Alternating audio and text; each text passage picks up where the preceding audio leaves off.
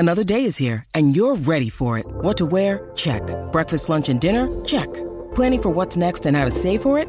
That's where Bank of America can help. For your financial to-dos, Bank of America has experts ready to help get you closer to your goals. Get started at one of our local financial centers or 24/7 in our mobile banking app. Find a location near you at bankofamerica.com/talktous. What would you like the power to do? Mobile banking requires downloading the app and is only available for select devices. Message and data rates may apply. Bank of America N.A., member FDIC. And this is a roasted broccoli.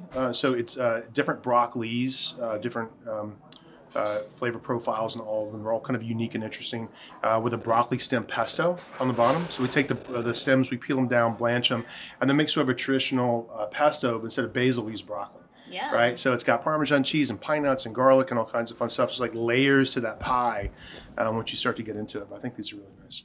Are we gonna be able to nap here after the podcast? Yes, totally. It's a nice big booth, and you can stretch out however you want. Okay. All right. Welcome to Total SF, Heather Knight, and our Tyler Florence episode, and the best meal we've had related to any kind of Chronicle Total SF function. Even better than election night pizza. So let's list where we have recorded podcasts. Ferris wheel, Hunter Pence's condo, paddleboarding and Sutro Tower, right? Roof of a drag club. What are some other? Top of Mount Davidson, Cable Car Barn, lots of parks. We've been to like every park there is. Yeah. Now add Joe Lacob's private like corner booth at Miller and Lux at Chase Center to it.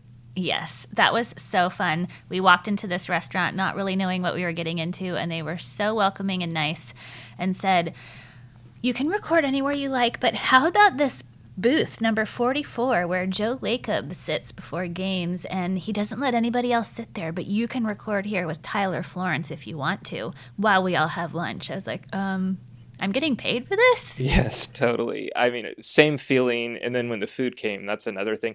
You're going to hear us eating a lot during this podcast. It might be gross. I hope not. I'm going to try to do what I can with the post-production editing to get Heather and I just like totally stuffing our faces out of this podcast.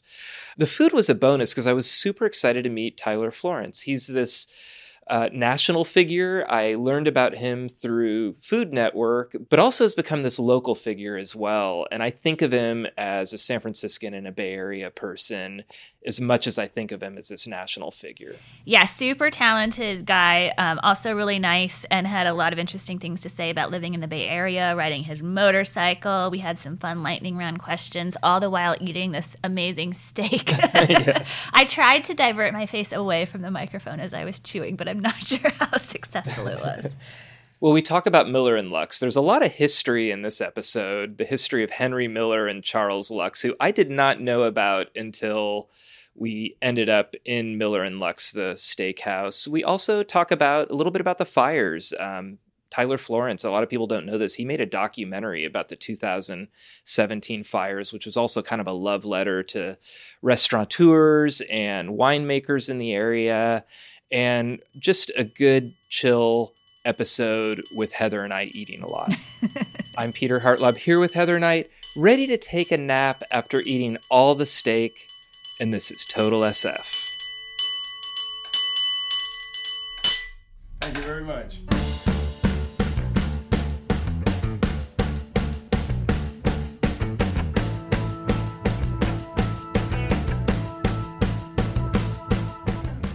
Yeah, hello, Tyler, and welcome to your steakhouse. Thank you for having us here. Is this really Joe Lacob's seats that we're in here? Are we in his booth? We are in table 44. This is holy ground. This is Joe's booth. Nobody sits here unless Joe approves a reservation. Oh my gosh. And other than that, it's sort of since empty because it's just, out of respect for Joe and the team and his kind of contribution with what we're doing here at the restaurant. And so, this is a very special booth you're sitting in today. Wow. Well, I'm glad we got permission. That's right. That's right.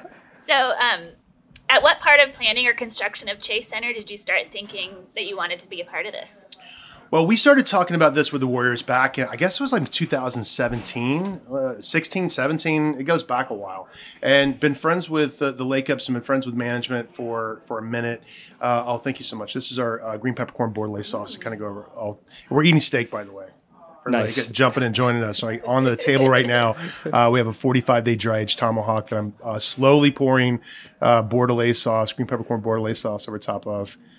So you guys get a chance to kind of tuck into that. You can't come to the restaurant and not experience our steak. So, but yeah, so we started talking about this back in Oakland, and we had some really great ideas for, the Oracle Arena back in the day, and we found out that the ideas were too good to execute there because I knew they were leaving anyway. So we decided that we're going to save them for the new project. Mm-hmm. So we said, okay, we're doing a restaurant together. We kicked around a couple different angles on it, and concluded that steak was everybody's favorite. So American Steakhouse was the theme, and then the exciting thing about the name itself, like where the arena sits right now. I love doing research on projects like this, especially when it comes to naming restaurants and naming brands. So where the arena sits right now, from 1860 all the way to the 1906 earthquake, used to be the largest meat packing district on the west coast of the United States, and it was called Butcherstown. And the company that had the largest footprint inside Butcherstown was called Miller and Lux. And it was these two gentlemen that came from Germany, and they were butchers by trade, Henry Miller and Charles Lux. And they came to the West Coast because of the gold rush, and that's where the money was. And they opened up their first butcher shop here in San Francisco, and then ultimately they opened up here in Butcherstown. And they became like such a big deal. By the time they retired, they had one contiguous piece of property from San Francisco all the way down to Bakersfield, and they were known as the Cattle Kings of California. And it was just such an amazing story. There's been books written about them. And so once we stumbled across that brand, we did a lot of research to make sure we could, trademark and protect it and that kind of thing. But I think Miller and Lux is a fabulous chance to tell a story from, a cattle ranching story, a California story, an immigrant story, an agricultural story here in the state. Really, really proud of what we're doing right now. And, our short-term goal is just to be the best steakhouse in the city of San Francisco. And then we'll start to expand from there. Yeah. Well, Peter found some stories about Miller and Lux in our Chronicle archive. Yeah, because we've been around since 1865. So I found actually Henry Miller's obituary. Can I read a little bit of it to you here?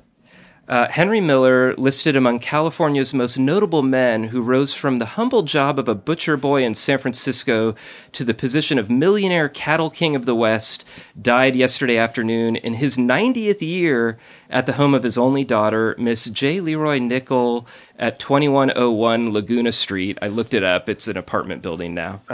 It has been said that the secret of the rise of Henry Miller to the position of millionaire cattle baron was that he possessed a remarkable knowledge of cattle and an equally remarkable knowledge of men.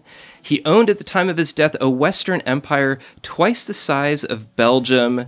Take away from California the Miller holdings, and one would take away a large-sized portion of the state, and the same statement holds true for Nevada and Oregon. Isn't that wild? So, he was Henry, I think it was Kreiser was his last name. Yeah, exactly. And he came from New York to San Francisco and had to buy a ticket to come here. He had like $6 when he showed up.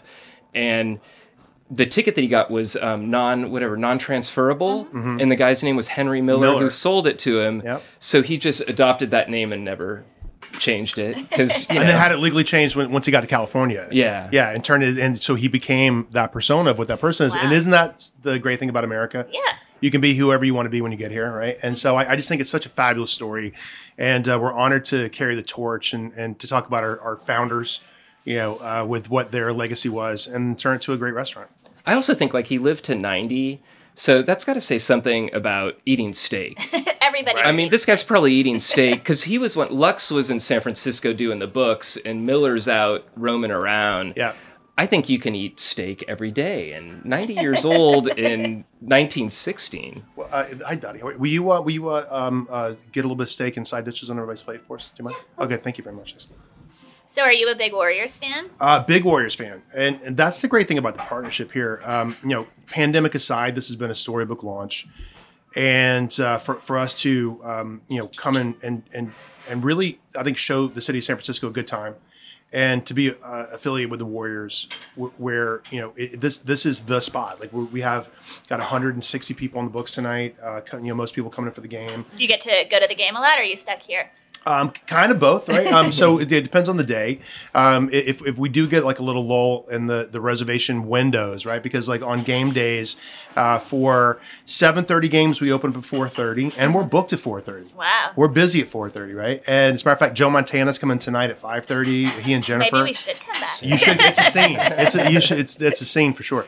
And so there's a big migration. As a matter of fact, we have a sneaky back door from the restaurant that goes straight into the arena. Oh, nice. That I built for like Joe Lacob and about 10 other people, to be honest with you. But he liked it so much, he just wanted to put a ticket agent back there and kind of open up for everybody. So it's kind of this fun thing. If you know about it, you know about it. But as soon as you finish up your dinner, you're 50 steps into the arena. Wow. Are you walking through the kitchen? Is it like Goodfellas, like the Steadicam shot? It's funny you bring that up because that was exactly my vision when I built that backdoor entrance into the arena.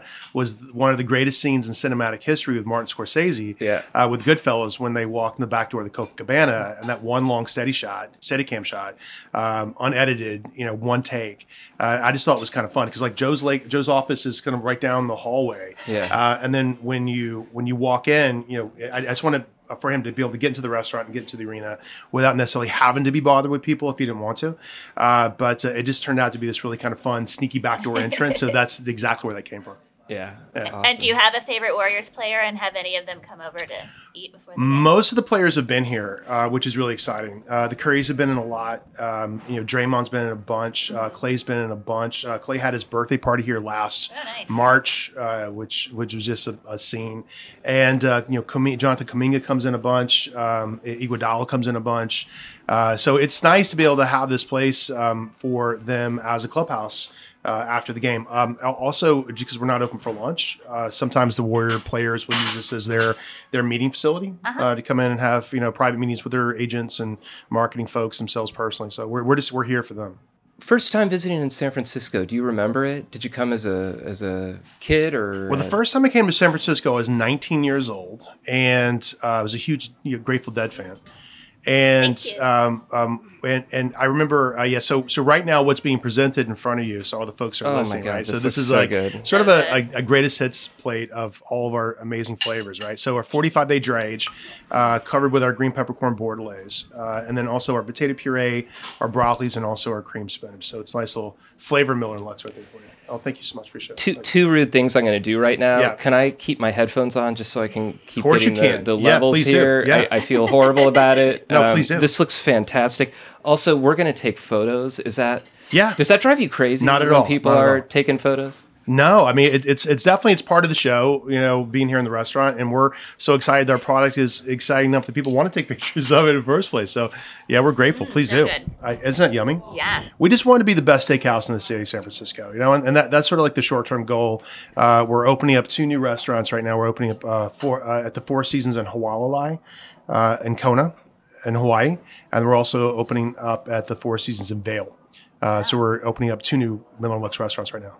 Maybe we need to think of a reason to go visit those restaurants. Yeah, really. Exactly. So let me get back to the. So you were 19. Yeah, so I was 19 years old. So I was getting ready to go into culinary school. I was living in Charleston at the time, and my girlfriend's parents were going to San Francisco, and I can't exactly remember why. They were photographers. I think it was some sort of convention or something. I can't remember exactly what it was. But they invited their daughter's boyfriend, me, to go on a trip out to the West Coast. And it was the first time I'd been here before. And I remember sort of getting off the plane and that deep inhale of some of the cleanest air in the world. And I remember that being something that I still celebrate today. I always kind of, because I travel a lot for a living. The second I get off the airplane and kind of get to like that fresh air spot where I can kind of breathe in San Francisco, I always felt like I could breathe here. And it was very relaxing. And the weather is just my jam. I grew up in the South where it's like constantly hot and humid. And to be able to kind of roll into San Francisco and really kind of celebrate the weather and then start celebrating the culture. Right. And so I love the history of San Francisco, which has always been about bubble and burst, to be honest with you, right? It's always been something that's like big and then it goes away and the next cycle comes up, all the way from the gold rush to the the farm to table movement with Alice Waters, and then Tech 1.0, then Tech 2.0, and then kind of where we are now, which is sort of an interesting crossroad of challenges in the city. We're definitely having some for sure right now, but it's always this place that seems to bounce back and come back better than ever, which is really great. And so I think the first time I got a chance to come here was like a wide-eyed, enthusiastic young chef. I'd been in the restaurant business for a handful of years and really having some spectacular meals and really kind of tasting what that farm to table, having those light bulb moments, right? Where you really taste what everyone's talking about and kind of live the hype of, the produce, which is just the best in the world. The best in the world, right? The product is the best in the world. Exactly.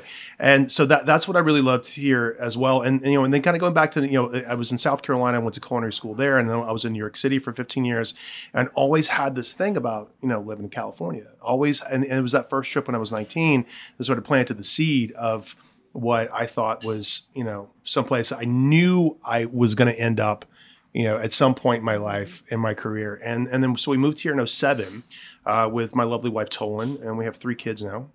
And how old are your kids? My oldest is 26. He's a cybersecurity engineer with Google. And then we have a 15-year-old who is playing football at Redwood. And then we have our baby girl, a daughter, is 14. She's in 8th grade, and she's applying for high school right now. Great. Nice. Yeah. Nice. I think LA and New York are kind of the company towns. Is it hard to work out of here? Does it mean a lot of extra flights? It can be. It can be. I mean, like it's so LA was honestly going to be our first choice to when we moved to California, because Tolan lived in LA for maybe like 6 or 7 years or so. She was Ryan Seacrest's executive producer with his radio show when they got their first #1 book, and she was like 25. She was one of the youngest marketing executives with Viacom. And she still has that like huge hustler spirit. I mean, she's one of my my wife, but also one of my best friends, one of the smartest people I've ever met in my life. And so when we just first were thinking about moving to California, LA was our first thought.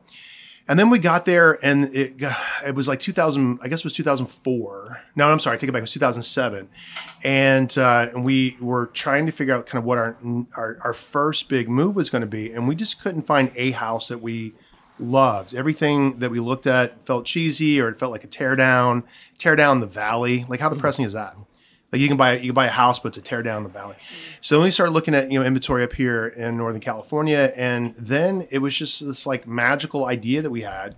Like with the wine country being so close to San Francisco, and San Francisco being a real legit legacy restaurant food town, it felt like a nice place to put our roots down. So we decided to, and plus she's from Marin County anyway, and so she went to TAM High, and her parents live in Marin. So we had like a nice big support system to be here in the first place. So getting here and just really kind of putting our roots down felt like the right thing to do from minute one. And we've been here ever since, and it was the best move I've ever made in my life, and love being in Northern California. Glad you're here, because this is so good. Oh my God. Your eyes are rolling back in your head. That is my payment for what we do when we see our guests roll their eyes back in their head with how good it is. Because I know it's great, and I love to share that with everybody. And I love the part that I get to go home, and when my wife asks me, I'm like, I had kale. We kept it. Yeah. Kept it pretty healthy. We had kale. We had kale. Yeah. Kale. Yeah, there's a little cream in that, but not much. Yeah, a little bit. Right. But we just love what we do. And I like, building restaurants that you can describe with one word. I just think it's a smart way to introduce what you want to do to a big audience and for it to be universally popular, right? So we love restaurants like steak, Italian, sushi that you can easily describe. So once you say that, everybody's like, I'm in, you got me, right? Versus having to say, well, it's kind of like, CalMed, small plates, farm to table, locally sourced. Like, I just don't even know what that is necessarily. Yeah. So I think we just want to come up like we're steak. We do all that anyway, but we don't necessarily have to, need to wear the T-shirt to be able to express all that. So, but like it's the best steakhouse in the city of San Francisco. So we're building it to be, and that's the story. What you just said reminds me that I love jobs that can also be summed up in one word, like chef, journalist. There's so many jobs right now that you're like, wait, what do you do? What do you do for a living? Get it. Exactly. What is it exactly you do? Keep it simple. I still don't know. We've both interviewed Mark Benioff many times. I can't tell you what he does. I can't. I mean, I can kind of tell you what Salesforce does, but it would take me a long time, and I'd get like half of it wrong. Yeah. Mark is a good friend. He's a great leader. He's a great advocate for San Francisco. He is such a great connector. That's one of his many secret powers. But he's such a fabulous guy, and we got a chance to cook for him for Dreamforce this year at the top floor of the Salesforce building, which is such a marvel of engineering. He's been on this podcast too. So he's great. He's a great guy. Yeah, we appreciate what he does. I coach youth basketball. I've had 2 different times where they tell me Salesforce sponsored your team, and I didn't ask, or they just did it. I guess one of the parents has some connection to Salesforce, and they'll just sponsor any team. And there's so many little things like that happen with Salesforce that, if you live here, you kind of know, okay, they're community oriented. But we'll be right back after this short break.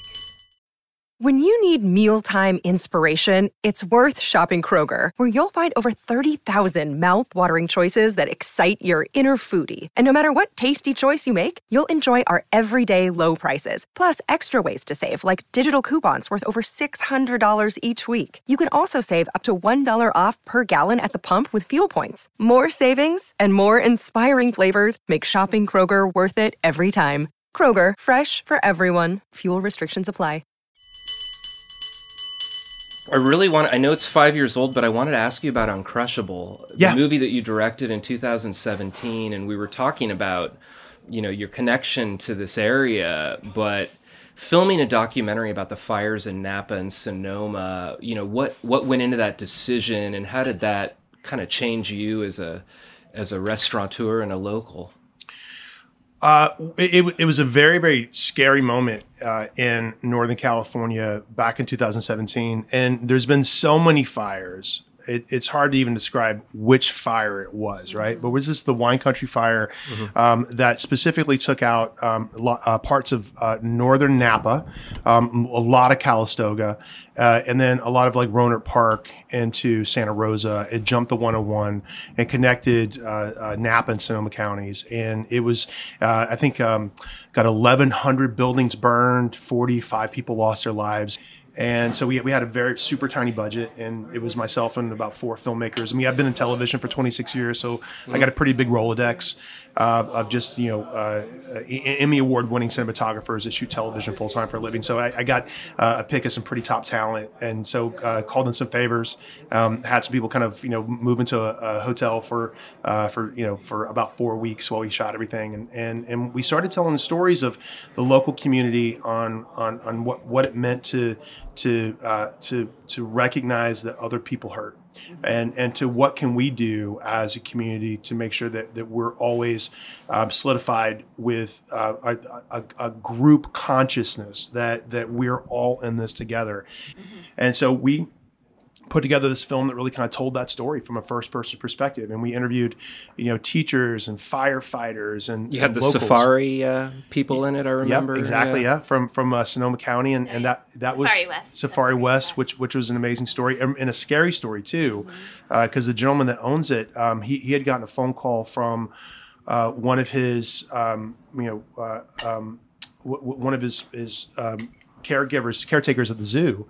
And they said, listen, there's a fire on your hill. You should be aware of that. And then by the time he had put on a pair of boots, gotten out of bed, put on a pair of boots, grabbed his wife, it was less than 10 minutes. And less than 10 minutes, his house is on fire and his house burned to the ground.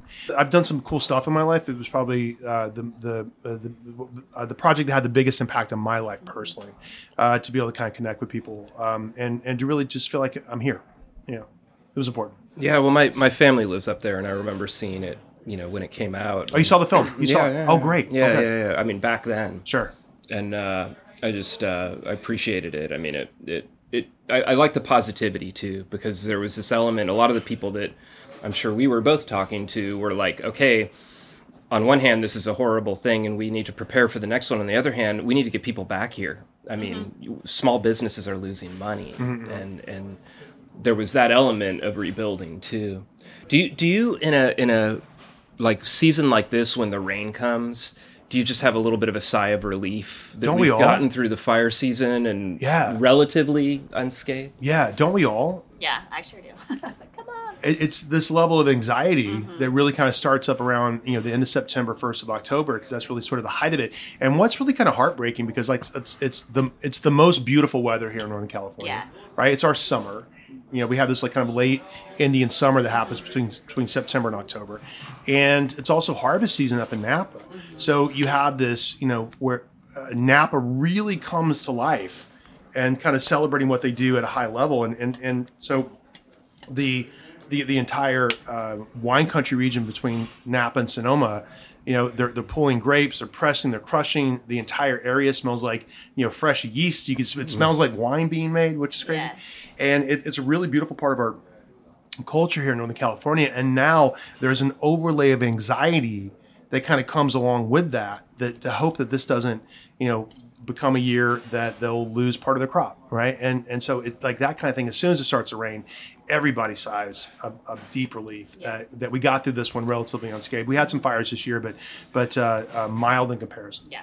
Well, you also run the Wayfarer Tavern in the heart of the financial district. And how is business during the pandemic? Is it coming back? And what do you foresee for downtown San Francisco? Downtown San Francisco is really starting to pop. There's areas that I think will, we're sort of in this tear between culture and commerce, between restaurants and retail and rent and that kind of thing. And so I think we're, the business model is broken. There's no doubt about it. Restaurants can barely survive what it costs to be in business here in San Francisco. And we could have a whole separate podcast on that. But I think that the culture, restaurants are culture. Restaurants is a strong sense of vitality in a city. It's a point of strength, and it's this braggable thing that San Francisco's always had, and to be really proud of our food culture here. And when that becomes strained and under stress from a lot of different reasons, the pandemic it just did a doozy on everybody, specifically in the financial district, and still to a lot of we're busy for dinner. Lunches are starting to come back, which is great. But what I really like about the transition from outdoor dining back to indoor dining is the fact that we can keep our park let for 2 additional years. So that's like 80 additional seats inside the restaurant, which is like opening up a restaurant in a restaurant you already opened. Yeah. So those additional seats have given us such a revenue boost. We're actually making more money this year than we made in 2019. Which is wonderful. Yeah, so we're coming out of it with our head high. It was some real dark days in the business. We went from 130 employees down to about 13. Oh wow! And as the owner of the restaurant, we took zero distribution. Any money that kind of came in went to go pay our staff that we held on to, and had to furlough a lot of people, which is heartbreaking. And we didn't get them all back. But we have now a new generation of associates at Wayfarer Tavern. They get a chance to celebrate the good times with that restaurant, because we're back and busier than ever, which is great. Well, I got to ask you before we close with the lightning round. Can you please talk about the caviar donut? Where did that come from? How many people buy it? Do you want one? Yeah. I mean, yell in the microphone. Let me. Yeah, I'll get them. That's all right. Because I think we're going to start to make them now. Yeah. So this is a luxury restaurant, right? Like Miller and Lux is a luxury restaurant. It's not inexpensive to come here, right? But what you're going to get is a spectacular level of service and a really, really beautiful room and the best steak of your life, right? So all the bells and whistles come along with that storyline. 45-day dry age, black truffles from Perigord, caviar from some of the finest places in the world. And so when we were talking about caviar service, we were really thinking, okay, how do you present that? Because there's lots of ways to kind of get that across. When we're a house, because I'm not trying to be bougie, but we eat caviar from time to time. And we'll have a tin, in the fridge. I'll crack it open. I'll whip some creme fraiche, and I'll open up a bag of Ruffles. And that's literally that's the Marin County dinner party. That's good. That's the Marin County dinner party right there, right? And you just eat it over eat it on the counter, and everybody get a chance to share. But here at the restaurant, it needs to be sort of a presentation, really sort of a ceremony. So it's either something crispy, or it's something like a Bellini, like a Gary Danko, which is one of the world's greatest bites of food. So we were kind of playing around with this, and it popped up in a meeting. Somebody said caviar donuts, and I'm like, the brakes just went on.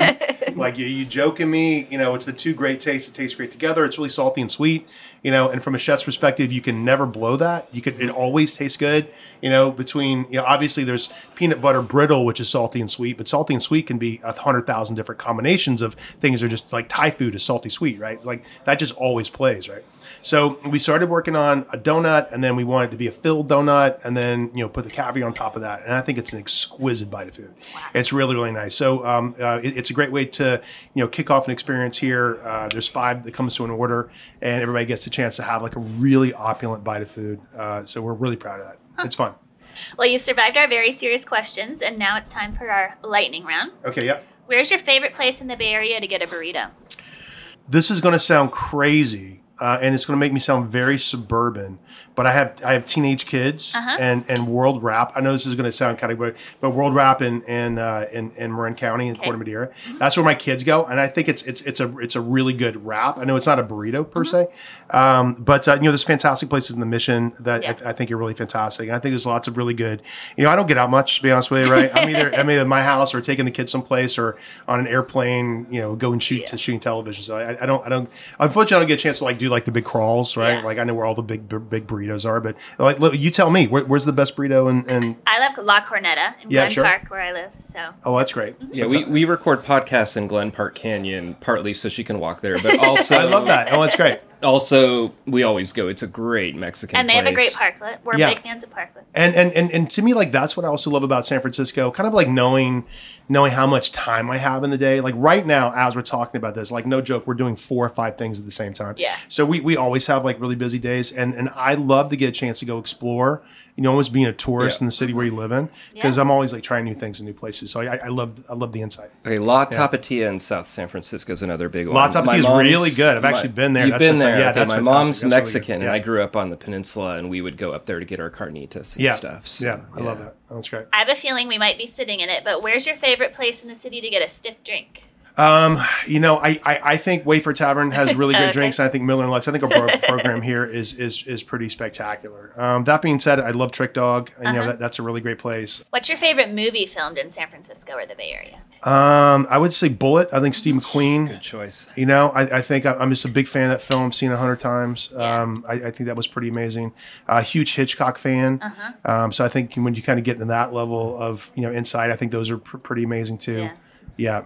I'd recommend the pairing of Bullet and the steak. Yeah, right. Yeah, you kind of got this old school San Francisco vibe, and that's what I love. I mean, I'm not saying I was born in the wrong era, but I think that mid-century vibe is just kind of my jam. I love that. I always kind of would like to think I'm a preservationist when it comes to great restaurants, and to really kind of celebrate. The interesting thing about it, because I'm 51 years old, right?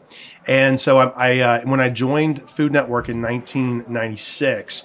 It was Emerald, and it was Bobby, and it was Ming, and it was Mario, and so I was definitely probably 12 to 15 years younger than those guys. So I was like the first of the new, and now I'm kind of like the last of the old, right? And so I remember really beautiful formal service in restaurants that we want to bring back. I think to me where you go out and you can come as casual as you want to, but that level of service and experience, I think it's where we should all live in the hospitality world, right? So besides one of your own restaurants, what's your favorite restaurant in San Francisco? My favorite yours restaurant. Are closed. Yeah, right. My favorite restaurant in San Francisco. So, God, let me think about this. I think Yak Sing is always just so incredible. I mean, when it comes to dim sum, I think you got to break it down into categories, right? It's hard to say there's one. Yeah. I think Danko is always just a really magical night out, and I love the fact that he never changes the menu. Yeah. So it's like with laser execution. Service is so incredibly good. I think it's really fun. I love Saison. I think Saison's really an amazing Michelin 3-star experience. I love Benu. I think is really great as well. Angler, which is another restaurant in the Saison family, which is I think a spectacular dining experience. What else is really great? Like dive bars. I mean, like to me, I think there's so many great restaurants in San Francisco that you can kind of pick and choose and kind of get lost and never really run out of gas with, new places you're always discovering, even if the place has been here for 50, 60, 70 years. Yeah. Like, I think Tadich is great. I think Tadich is awesome. I mean, and especially for a new generation, I bet a lot of young people have never heard of Tadich or even, know how great the sand dabs are when you get there. Yeah. And I think a lot of those restaurants are really special. They are for me. You host the Great Food Truck Race, so do you have a favorite Bay Area food truck? Will you guys tell me like what? Because again, it's just going to sound so weird, but like I live in my own little bubble sometimes, right? So when we travel with the Great Food Truck Race, we're in pre-production right now for season 16, and that is shot predominantly in Los Angeles. So we're down there for about 4 or 5 weeks when we shoot that, and then when I come back, I kind of like clock out of the food truck world and kind of get back in my own little restaurant bubble. And I don't know if I really have a bunch of intersections where I bump in. I know this is kind of weird as a guy celebrates food trucks. Sorry, but because I should. But you guys tell me what are some things that food trucks that people should look Al out for? Pastor Poppy is Yeah. excellent. I mean, it's actual Al Pastor. They've got the rig up, the rack up, and they're cutting it in front of you. That's awesome. That's got to be probably my number one. I think Roller Roadie is fire. Really good. I think Roller Roadie at the farmers market every weekend. I think that's just as good as it gets. Like the roasted chicken, porchetta for potatoes and stuff. That's fantastic. Senor Sissig is worth the line. Yeah. There's always a line. But worth it's the line. I love it. Yeah. That's great. A good way to. So you're also an avid motorcycle rider. What's the best ride in the Bay Area? I would say arguably one of the best rides in the country. It's just taking up the old Highway 1. Starting from Tam Valley, you actually just start to climb your way through the flats area and almost near Muir Beach, and then you take a left on the next little fork in the road, and then you start to climb all the way up towards the top, and then overlooking the Pacific Ocean, and then wind your way down towards Stinson Beach, and then keep on going. And then I think all the way up to Marshall and Jenner, and then find some like nice place to kind of cross over and find the 101. Usually we get there and the sun's going down, but that's one of the most beautiful rides in the world, and it's a real head cleaner for me. Last question. What is one thing you always make sure to squeeze into your busy day? I think a sense of gratitude. Like to me, like the idea of I got to go to work, right? I get to go to work, right? Or the like, I got to go I have to take this phone call. I get to make this phone call. I get to do this podcast today, and that to me is something that I never ever take for granted. Like because I've been around so long, and I've done so many things, and I've been part of like the roller coaster of success, and then kind of coming in a favor and out of favor, and kind of what you do. And I'm a chef. And like this is what I do for a living. I'm very excited to know that I'll be able to do this for the rest of my life, and really kind of celebrate culture and cities. And we're expanding. We're doing 2 new Miller & Lux restaurants, one in Hawaii and one in Vail. And to be able to have a moment where you sort of clean your head out and go, okay, I know you're busy today, right? I know this is a lot to work on. I know you've got 100 people to talk to today, but you get a chance to do that today. And if you ask for it, you can't complain. And that to me is what I think I try to just like take 5 minutes to myself and go like, today's going to be awesome. And you get a chance to do this. Let's go. Well, thank you so much for having us. This was delicious. Thank you. This was fantastic. It was good. As you can tell, we were pretty excited about it. I can't believe we ate that whole thing while we It will clean your plate club. Congratulations. You left the spot. You left a little on the plate, so still going. Try harder next time. Thank you very much. Of course. Thank you for listening to the San Francisco Chronicle. Our music today is from the Sunset Shipwrecks, Castro organ player David Hegarty, and cable car bell ringing from 8-time champion Byron Cobb. Support Total SF and the newsroom that creates it by investing in a digital Chronicle edition. It's less expensive than you think at sfchronicle.com/pod.